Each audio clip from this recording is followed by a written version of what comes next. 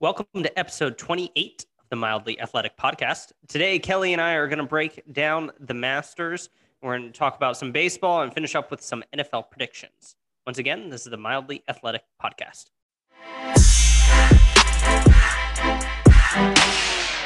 Alrighty, so I think the biggest storyline from this weekend, at least in my perspective, was the Masters. Obviously, one of the most famous golf tournaments in the world, and we had a actually pretty interesting final round. It went really, really back and forth, and it ended with Hideki Matsuyama putting on the green jacket, first gentleman to win Masters from Japan, which is really, really cool.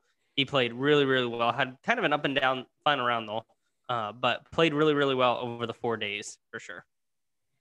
Yeah, absolutely. When he was going into the final day, up four, it seemed pretty good. Just play some par golf and take home the win. It ended up getting a little bit more interesting than I thought it was going to be in that final round. But I had an absolute blast watch. I watched the majority of this tournament. This is probably the tournament that I watched the most of so far. And as far as it sounds like from Mello, this was the tournament to watch, So yes, I'm glad that I got to check out the whole thing. My favorite part about Hideki winning is at the end, just the respect shown and everything like that from him and his caddy as well. When his caddy walked over, put the flag back in and turned and bowed to the course.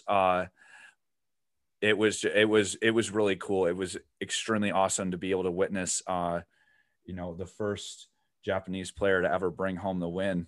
Yeah, I mean, he played really well. If you would have told me at the start of the day that Matsuyama would shoot 73 over par or 73 and he would still win, I would have said, no way can you win a major and shoot over par in the final round. That just doesn't happen. Maybe if you're at the Open Championship that happens, but he grinded, and I was obviously on the back nine he had 4 bogeys on the back nine. That's crazy to think about. If you're gonna bogey 4 holes on the back, you're not going to win a major championship. But I hate to say it, but Schauffele kind of gave it away with stinking it in the water on 16 there, and that's such a hard hole to play. Judge the wind, and making a triple bogey there that just kind of knocked him out of it.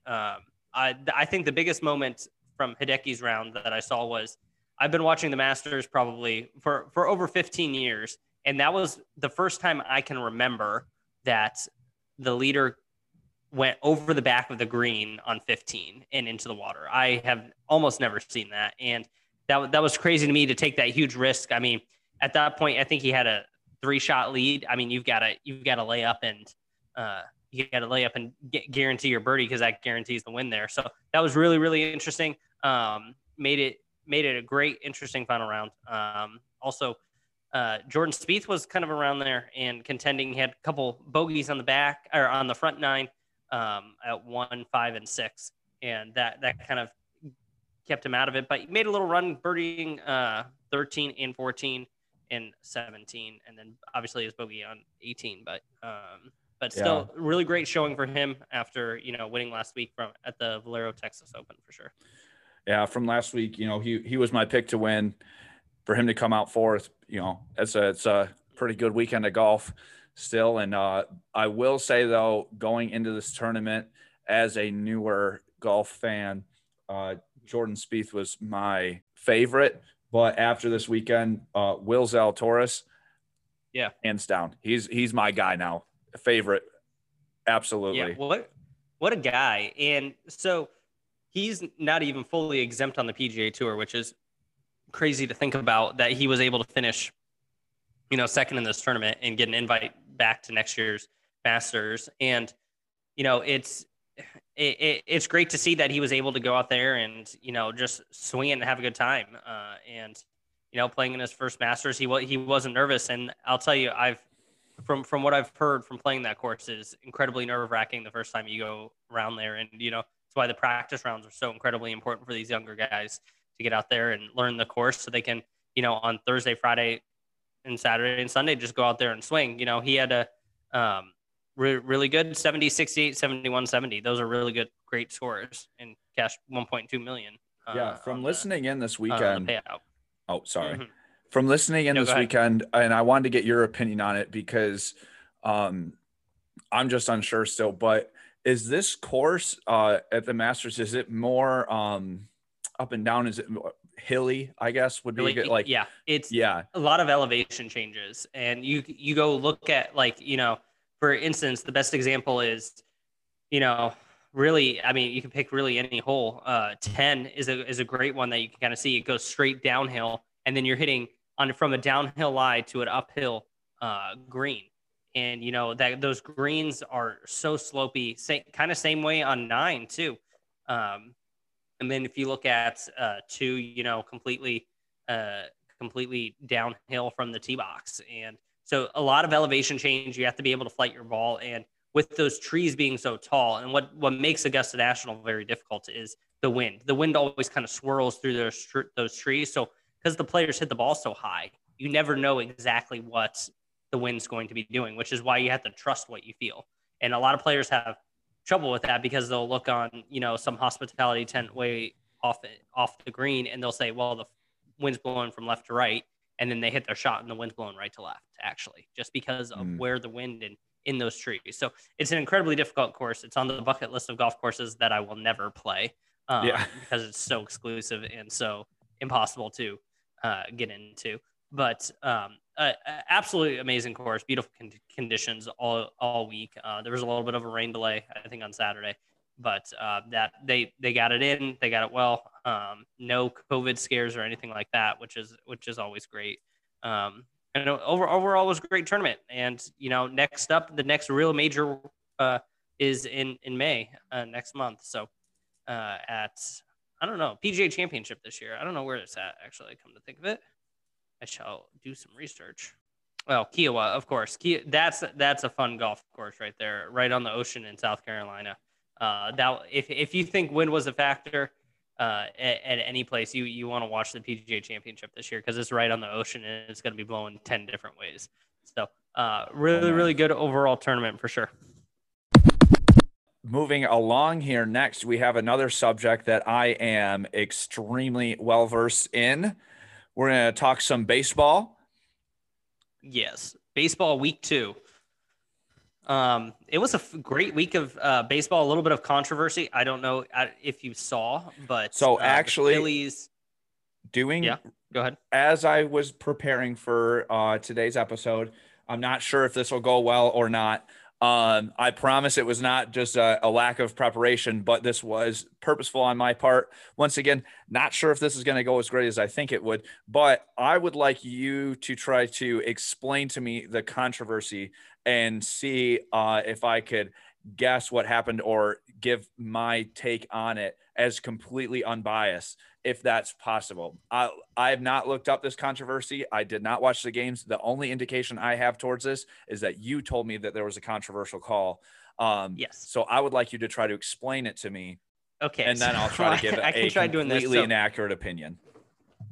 Sunday Night Baseball. And you really need to see video evidence of it because I'm baffled. So about 3 years ago, maybe it was a little bit more than that, 5 years ago, they introduced instant replay into Major League Baseball, where each team could have, one challenge and they can challenge a call to see if the umpire got it wrong. So they introduced this, kind of controversial, only works, half the time, I would say. But Sunday Night Baseball, Phillies, Braves, into the extra innings they go, and basically a Phillies player tags up to go home, the throw comes in from the outfield, never actually touches home plate. And the umpires called him safe. Now they went to video review and it clearly shows the player never touched home plate. And Major League Baseball, who the umpires talk to, there's a central command, just kind of like there is for NFL replay and NBA replay. There's a central command, a group of umpires watching all the games so they can all make a decision. And basically they upheld that he was safe, even though he didn't touch home plate. So there's your controversy. it launched a big deal in Major League Baseball because people are like, what's the point of having instant replay? How close was he to being tagged out or anything? Is it So he was something? tagged out. Oh, he was Yes. tagged out. Okay. Yes. So they upheld the call that he scored the point? Yes. He scored the run. Okay. So then I really need to see video he evidence. didn't touch the plate. He did not He touch didn't the touch the plate, plate, and no. then he was tagged out, but they called him safe as if he first touched the Yes. plate. Yeah, Yes. sounds a little, yeah.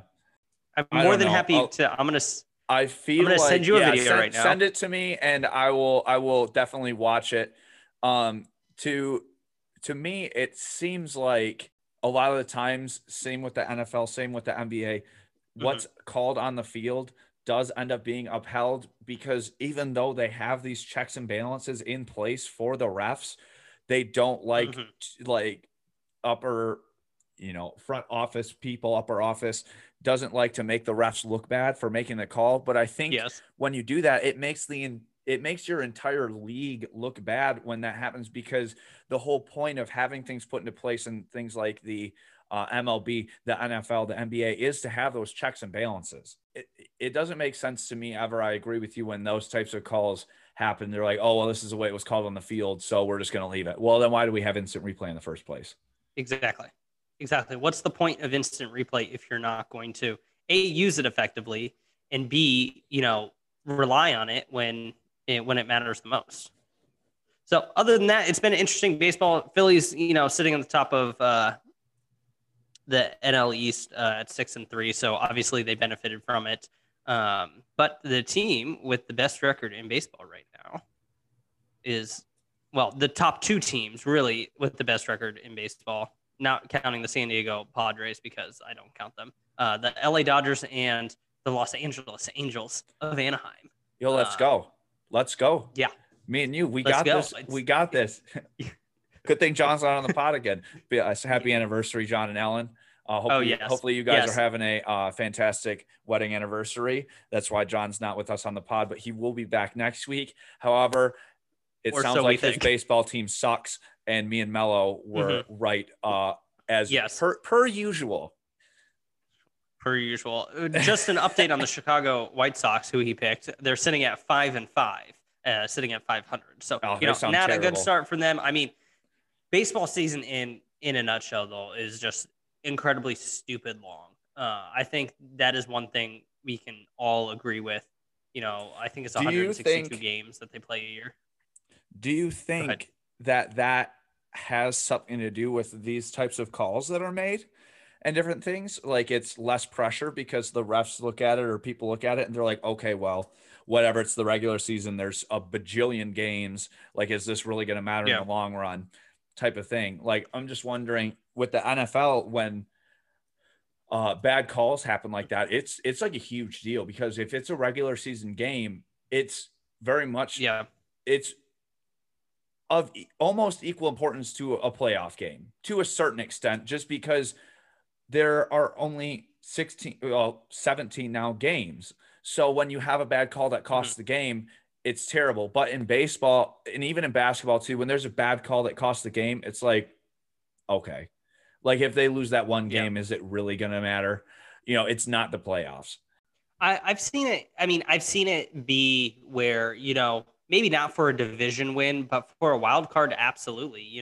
It can come down to, 2 or 3 games. And I mean, I don't think that this call is going to come and, come back to haunt the Atlanta Braves, and they're not going to make the playoffs. I think they're going to make the playoffs. They're a really good team. They'll probably make it as a wild card because that Phillies team is just too good. But, I think in the grand scheme of things, I think you're absolutely right. I think that, hey, it's just another game, whereas in the NFL, really every call matters because you only got 16 games. Now you get 17 games. And it kind of goes from there, is that, you win one, it's great. I mean, but if a playoff team loses one, oh boy, you're in trouble. I mean, that could drastically affect seedings in the playoffs for sure. Yeah, just saw the play. Agree. Terrible call. Terrible call. Good.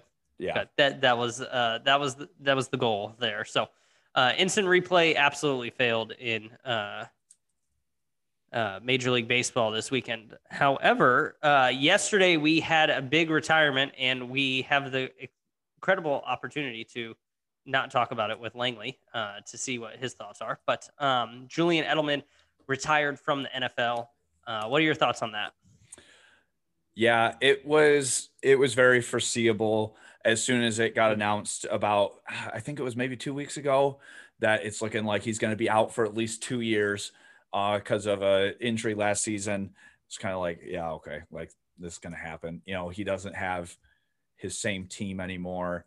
Well, not the same team, but his boy Tom Brady anymore. Yep. He's had a good run and everything.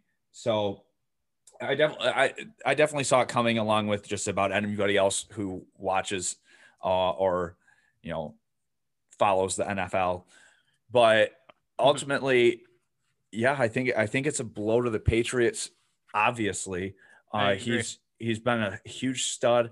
I think that this really changes up the way that they draft. I think that they probably were in the first place because they needed more depth, but now they need it even more for wide receiver.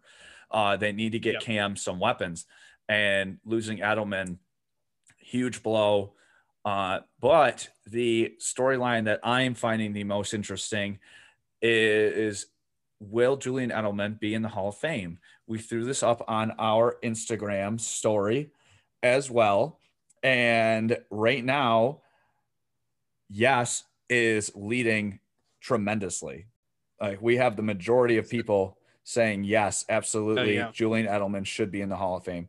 Let's see, for sure. Yeah, is up to 88%, and no way is at 12% on our Instagram poll right now. So, Mel, how do you feel about the situation? I assume that you agree he should be in the Hall of Fame. So up until yesterday, I would have, and received a phone call from Langley after I told him that, told him my stance is that I was a hard no way Julian Edelman should be in the Hall of Fame. But I looked back, and there's another player that I believe should be in the Hall of Fame, that if he should be in the Hall of Fame, Julian Edelman should be in the Hall of Fame. And that other player is Eli Manning, who only has 2 Super Bowl rings, whereas Julian Edelman has 3 Super Bowl rings, played in one of the greatest Super Bowls that I've lived. And that the greatest Super Bowl comeback. Yeah, greatest Super Bowl ever, comeback for sure. Yeah. I was so pissed. It was against, I can't even talk about that game, but yes, he should be in the Hall of Fame for sure. And I don't think he will though. And if he does, it will be on one of those last ballots that he can get in. Yeah, I think it'll be about 20 years from now. Yeah. Yeah, he's definitely not going to be a first ballot. I don't think that he should be, but I think as a wide receiver to get to have 3 Super Bowl wins and a Super Bowl MVP, your other stats, yeah, they might not line up. I've seen so many like, oh, well, if he's going to be in the Hall of Fame, that means that Jordy Nelson, because their stats line, it's like Jordy Nelson doesn't have Super Bowl wins like he does and a Super Bowl MVP. No. Like, he is one of the few non-quarterbacks to win a Super Bowl MVP. Like, that is very impressive, so yeah, I'm glad that you came around. I definitely thought that we were going to get into it a little bit, but it is fun to agree still. So I agree as well. I think Julian Edelman should be in the Hall of Fame. I heard some people talking about, well, should the number 11 be retired for the Patriots? To that, I would say no. Oh, heck no. He doesn't deserve of a jersey retirement. I think the number 12 should never be worn in Patriots history again. Yeah, but you can't look at it that way. The only other thing that I did want to say about this, though, too, is if you are one of the people who is a Tom Brady hater, like I have been in the past, I still struggle with, and you're also now saying that Julian Edelman shouldn't be in the Hall of Fame, you're definitely being a little hypocritical to yourself. And obviously you're just a Patriots hater. If you think that Tom Brady's numbers are padded and he's a system quarterback and all these things, all these excuses that everybody always makes for Tom Brady about why he's not that great and this and that. But then you're also going to turn around and say, well, no, I don't think that Julian Edelman should be in the Hall of Fame. You're just a Patriots hater because if you really believe that Tom Brady's not great, then you should absolutely hands down say, yes, Julian Edelman should be a Hall of Famer because according to your own logic, then he's part of what made Tom Brady great. So if it's not Tom Brady, it has to be Julian Edelman. I'm under the understanding that it's both, but for those people, I've had a conversation with a couple people recently about this, and I just wanted to point that out publicly to say my piece about this situation there. I have a question for you, kind of off topic, but if Tom Brady went to the Detroit Lions, would you be a fan of him? Yeah, I wouldn't say I in the past, I've been a Tom Brady hater. The reason for that has been primarily because I'm a Michigan State fan. Mm-hmm. Tom Brady came from Michigan. He went to the Patriots, and then everybody in Michigan who's a Michigan fan is like, oh, the Patriots are the best. Tom Brady's the best. Tom Brady's great, this and that. And it's just so annoying because it's like, okay, Tom Brady went to Michigan for like half a second. He got drafted. Like, in my opinion, Tom Brady is not a product of Michigan. Tom Brady is a product of New England. And but all the Michigan fans love to point out that, like Michael Phelps came and swam at Michigan for a second too, but that doesn't mean that Michigan should get the prestige for all of his Olympic medals. Like that's been my whole issue with it. I've been working on getting over that. I'm working on my bitterness towards Michigan and Michigan fans as well, especially with doing the podcast. I don't want to look at any of the teams anymore and be like, I hate this team. I'm never going to like them. I'm going to say they're going to do terrible. I'm trying to more recently look at things in a more logical light instead of my own fandom. So with that being said, I have grown accustomed to not necessarily rooting on Tom Brady, but I'm definitely no longer a Tom Brady hater. I do think that he is the greatest of all time, which I would have not said this time last year. No, but I think what made Tom the greatest of all time was him coming down to Tampa and winning a Super Bowl. Yeah, I'm sure you do. But well, yeah, I think that if Tom Brady were to come to the Detroit Lions, I would definitely be a Tom Brady fan. I would probably have a jersey, and I think that it would be amazing for any franchise who were to get Tom Brady, because I think that's what people failed with when looking at Tom Brady this last offseason for teams who weren't interested or passed on him. You're not just getting Tom Brady. Look at what's happened in Tampa. Tom Brady came and people flooded there. NFL players who are ring chasing flooded. That's why they won. Not necessarily because Tom Brady's in his prime and because Tom Brady is the GOAT. But if he wouldn't have had the flood of people come from him still, though, it's still on him, because Tampa would have not gotten those people without him. We really only got 3 players. But now we're seeing it even more this year. Also with Tom Brady even being in the locker room, it brings up the morale of everybody, because he is such a leader, but also because everybody in that locker room had to look at it and say, we have Tom Brady now. We don't have Jameis Winston anymore. We have a shot. And just that hope and that drive to those same players with Tom Brady in the locker room is what won them that Super Bowl, and what drove that whole team is not Tom Brady's goatness on the field, but the Tom Brady effect off the field of the morale boost in the locker room. Yeah, absolutely. I agree. All right, so continuing on with the NFL theme, we've got some, I want to say, predictions for a couple things? Favorites. Yeah, sure.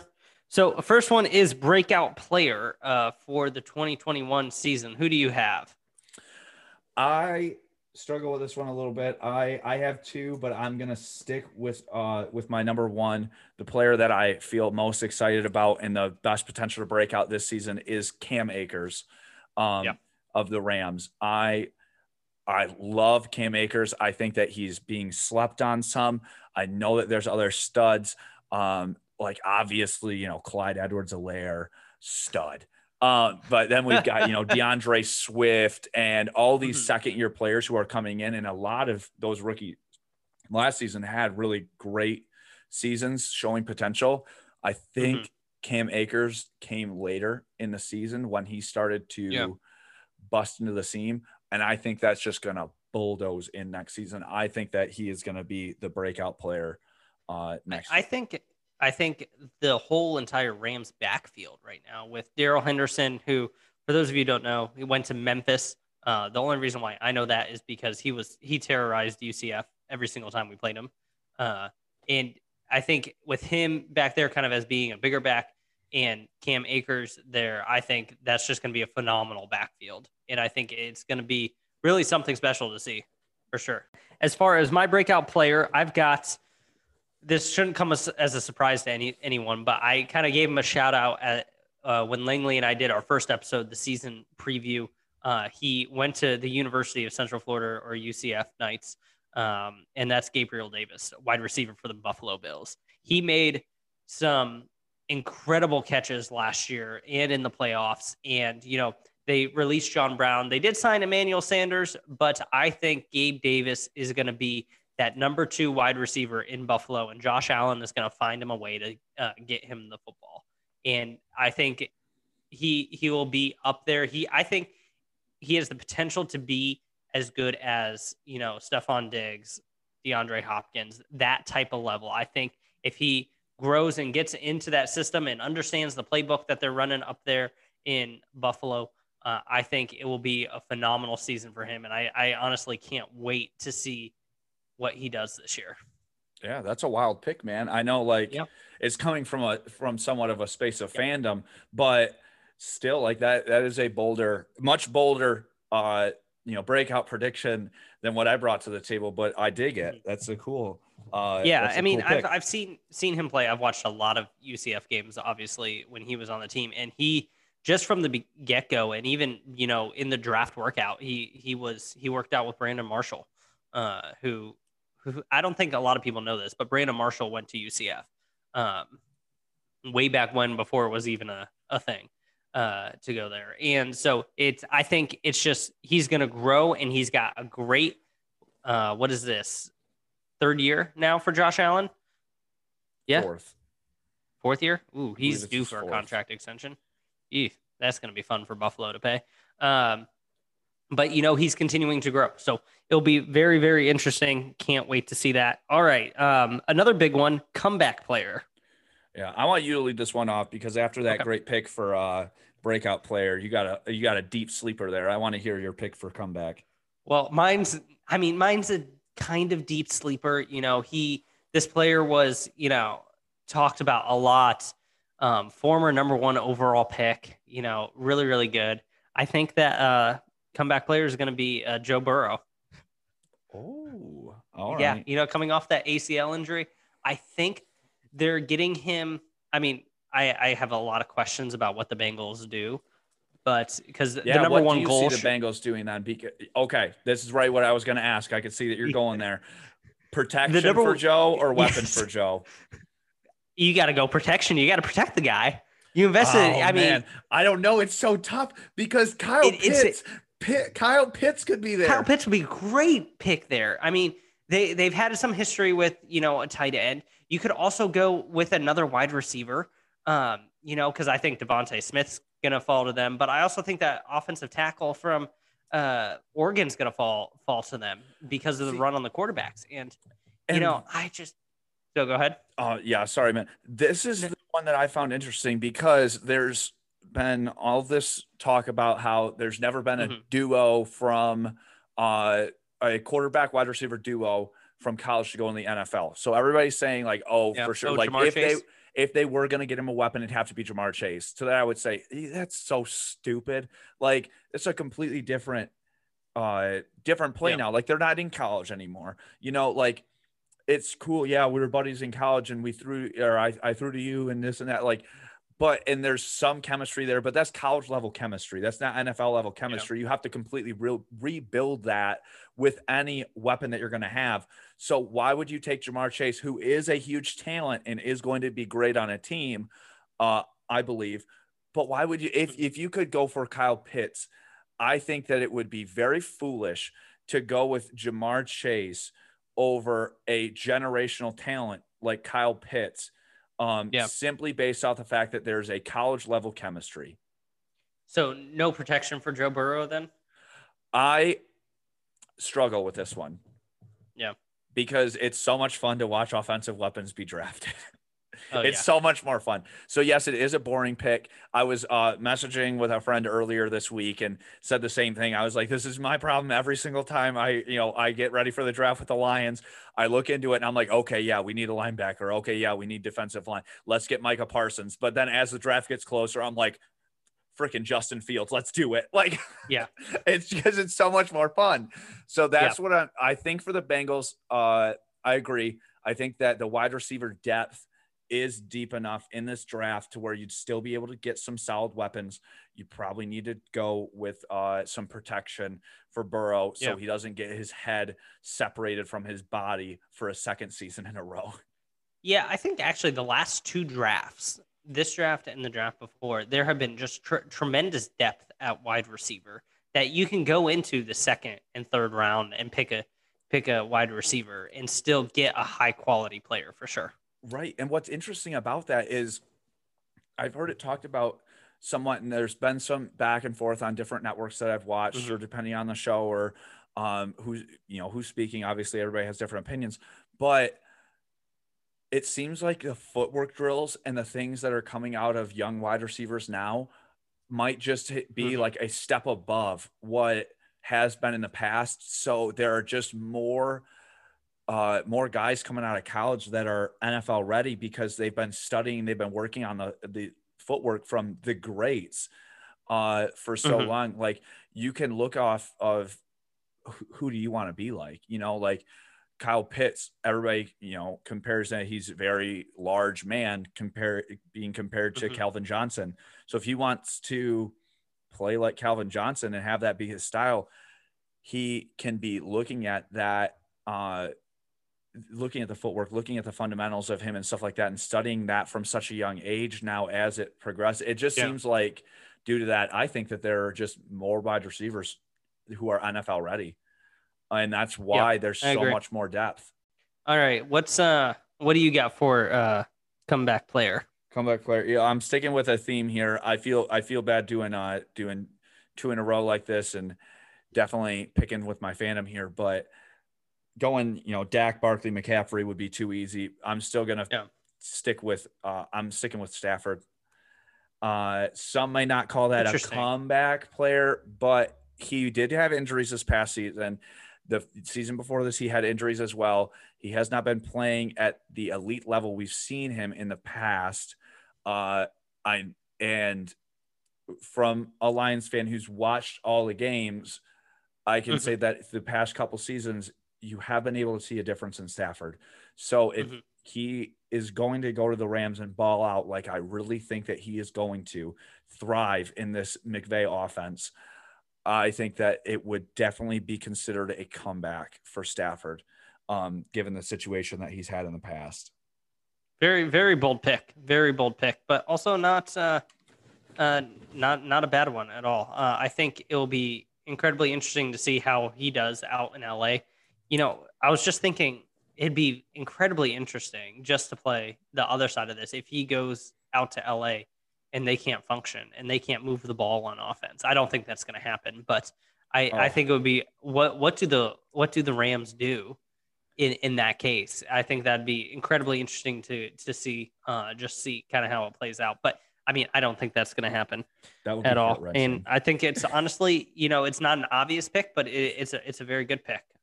So I like it a lot. Okay, let's go with what team do you think will kind of be a breakout team, a rising team? Yeah, so for our rising teams, we're choosing teams that missed the playoffs last year that we think could make the playoffs or go for a Super Bowl run potentially. My team, I don't necessarily think could make a Super Bowl run, but I definitely see them taking that next step as a rising team, like what we've titled this. I'm going with the Chargers. Yeah. I think What a great pick. Yeah, I think with the new additions in the coaching staff and Herbert, now I do have a bold prediction with Herbert, though, that I think Herbert will take a step backwards because of the spotlight now coming to the sophomore slump.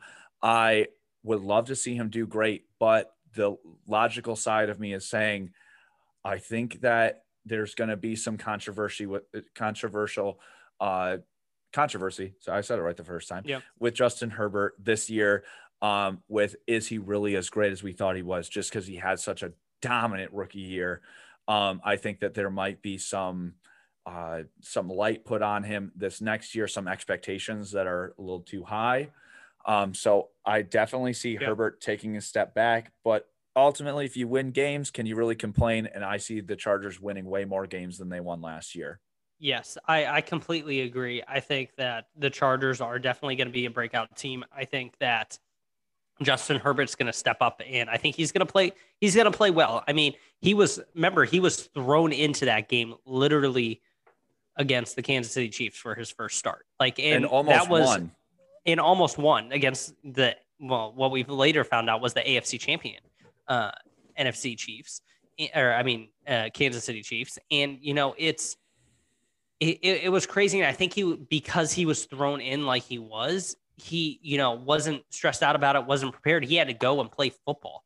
And sure enough, he did a phenomenal job. He had a great season. You couldn't take that starting job away from him. And I think, honestly, Tyrod Taylor is going to be the starter down in Houston. So he still kind of comes out ahead of this. And I like that the team committed to him. And I like that Anthony Lynn committed to him. I think that was a really, really great. As far as my team that I chose, you probably all are going to laugh at me for this, but I think the Philadelphia Eagles. I think that I know. I think that, they have a new head coach. They have a new quarterback who I honestly never thought those words would come out of my mouth. A new head coach, and new quarterback so short after winning the Super Bowl. And, I think Jalen Hurts is going to ball out. I really do. I know we get a little small sample size, but I think he's going to be, I don't want to say the next Lamar Jackson, but I think he's going to kind of follow that trajectory.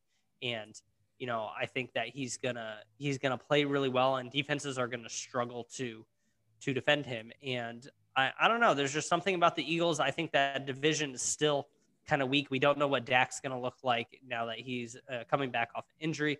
Still quarterback questions out of Washington. In New York is, the New York Giants. So I think that division is up for grabs. I mean, their winner was under 500 last year. And, I think there's tremendous opportunity. And I think that they are going to be a real team to contend with, for sure. Yeah. Interesting enough, I just watched Jalen Hurts' first game against the Saints. I watched that last night. It was on the NFL Network. I was bored. I watched the game, and that dude was balling. It was, a little earlier in the season, so it's not as talked about. He didn't have as great of a season. That game was phenomenal, and then it kind of stepped down. But I think with a full off season, I like that pick too. I think that he will take that step forward. He's a dominant runner. He's shown that he can run, he can throw the ball too. I like that pick a lot. Yeah, absolutely. All right, so next section, favorite free agent signing. Ooh, favorite free agent. This one was a tough one because there was some good stuff this year. I chose to go in a different direction because I already picked Stafford for a comeback player. And I was still a little salty about that too, because it was a good free agent signing, but it took him away from my team. So some salt left there, but I'm going to go with JJ Watt. I think that this was a huge signing by the Arizona Cardinals. They've kind of put their cards on the table of, hey, we want to go on a run right now too. We want to go on that Super Bowl run. We're not trying to, build slowly or anything. We're going. Let's do it. Kyler Murray's still on his rookie contract. Let's try to get one of these in while we can still bring in big name players like JJ Watt. Yeah. And I think that was kind of the first that was one of the first major signings this free agency. So Yeah. it kind of set the tone for everything.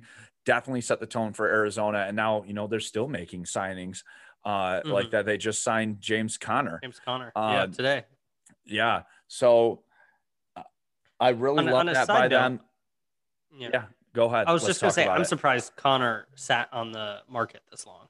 I thought for sure he would have been signed like almost shortly after free agency opened. And I thought he was going to go back to Pittsburgh. But really, I think that's thoughts about this. Because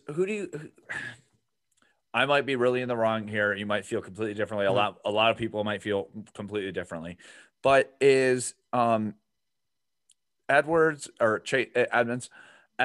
and Connor really that much better than Drake and Connor? Exactly. No.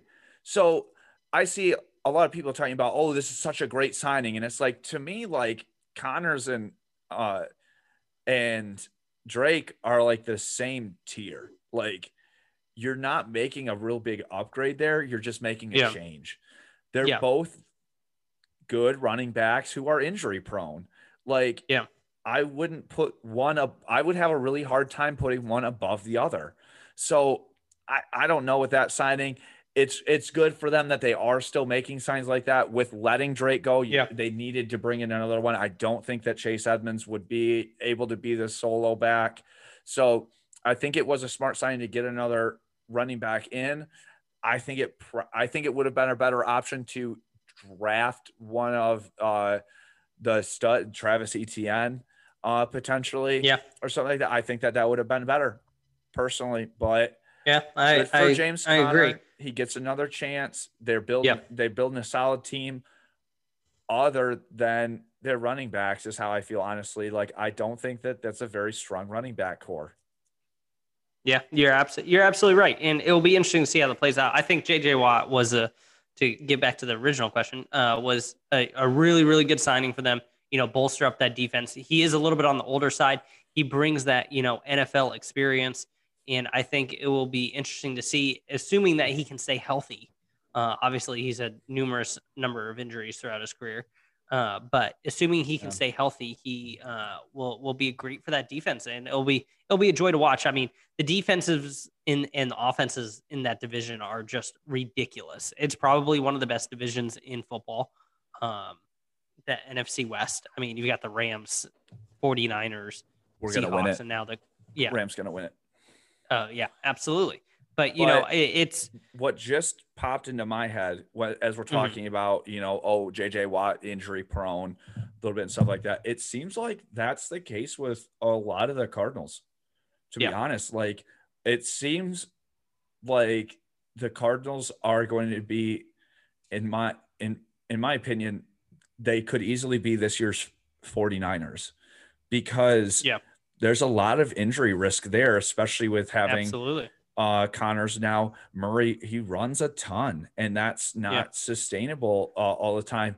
You've got DeAndre Hopkins, who's getting a little bit older now. JJ Watt's injury prone. Like, a lot of your star players are injury prone, so that's a little bit of a risk there. But ultimately, I do see them doing well. I think that they'll have a decent showing this year. But what about you, Mel? What was your favorite free agent signing? I have a feeling it's going to be one of the many Tampa Bay signings that happened this year, but maybe you'll surprise me. What is it?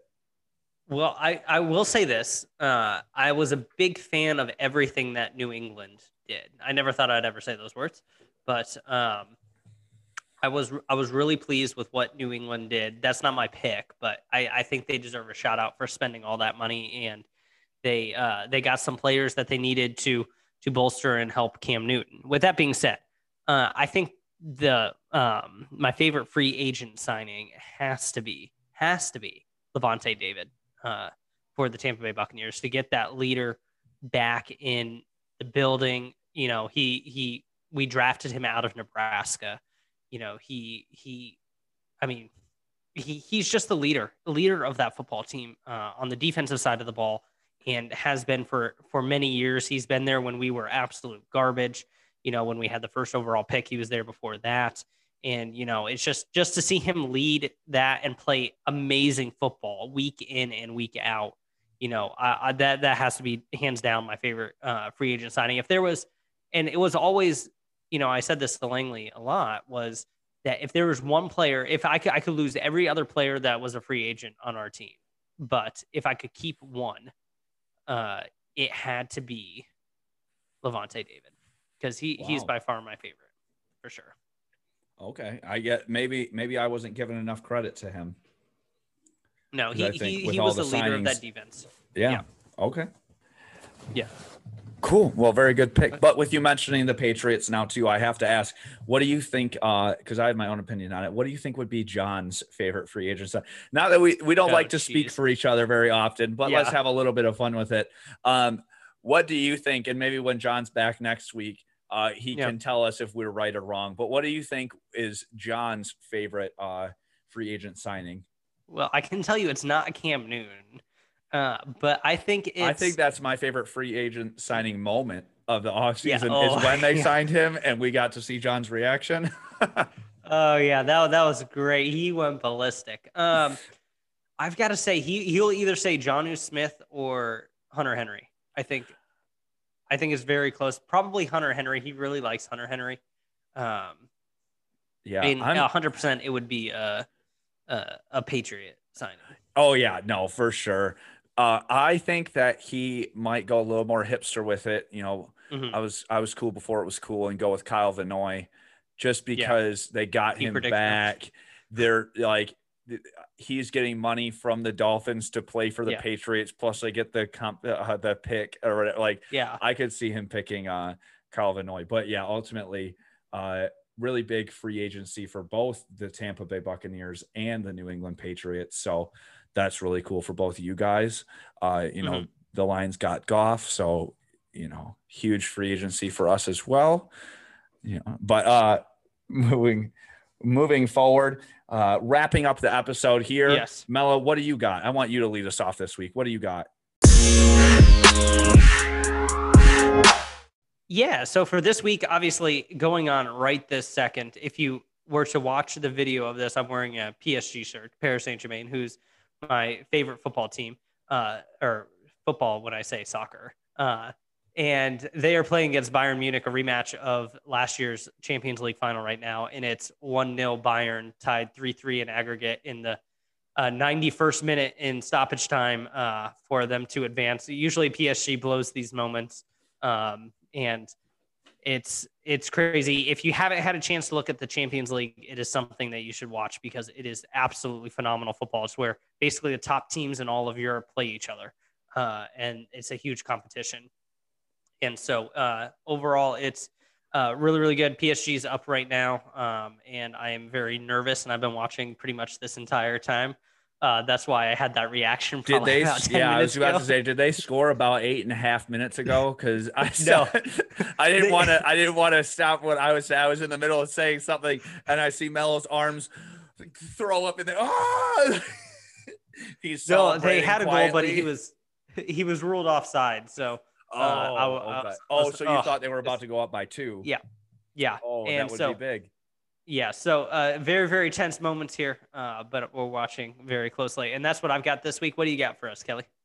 Yeah, real quick before I do my what do you got, I wanted to point out from last week, I talked about Justin Fields during our debate. I did have one mention of false information. I wanted to set the record straight. I said twice on the podcast that the AIQ test that's given out to athletes from Dr. Goldman. If you want to look it up yourself, it's called the AIQ, the Athletic Intelligence Quotient, I believe.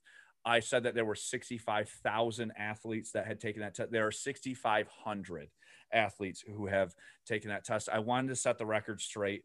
If you have not looked that up yet, I highly suggest that you do. I think that it needs to be being talked about more leading up to the draft. There's been a lot of negative talk about Justin Fields. I think that test, along with many other things, should be being talked about, but it seems like the media spin on it right now is to depreciate his draft stock, which is draft value. So in my opinion, he falls to the Atlanta Falcons at 4.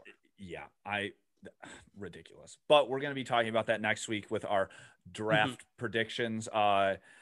We want to do some bold predictions for the draft, have some fun with it and different things. So we'll talk about that more next week. But for this week, what do you got? I wanted to talk about Jamal Murray and Steph Curry. So last night, Nuggets played the Warriors. Huge moment. Steph Curry passed Wilt Chamberlain for the franchise scoring leader. Congratulations to Steph. In my opinion, he is the best point guard in the NBA right now and potentially of all time. I absolutely love Steph. What an amazing person in general and shooter, basketball player, the man. So congratulations to him. Huge deal. Then, of course, end of the game, just terrible turn of events, 50 seconds left on the clock. Jamal Murray's driving in for a layup, steps awkwardly, throws his knee to the side. It's come out now that he's torn his ACL. He was just in absolute agony. It was so tough to watch. So thoughts and prayers to him. We wish him a speedy recovery and hope to see him back on the court as soon as possible. But that is what I got. Are you guys up 2-0? No, but we won, so that's all that matters. Oh, let's we have go. Advanced through Congrats. to the semifinals. Yes. Heck yes. What a way to end the pod. Yes. So now we'll either play Manchester City or Borussia Dortmund. Oh, you're screwed. Oh, we're so screwed. But that's okay. We got past Bayern, so let's go. Let's go indeed. Well, what an excellent podcast. What a way to end. But couldn't agree more with Steph Curry.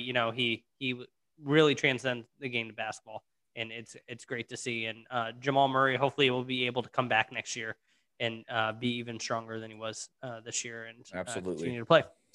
Well, that's it for episode 28 of the Mildly Athletic Podcast.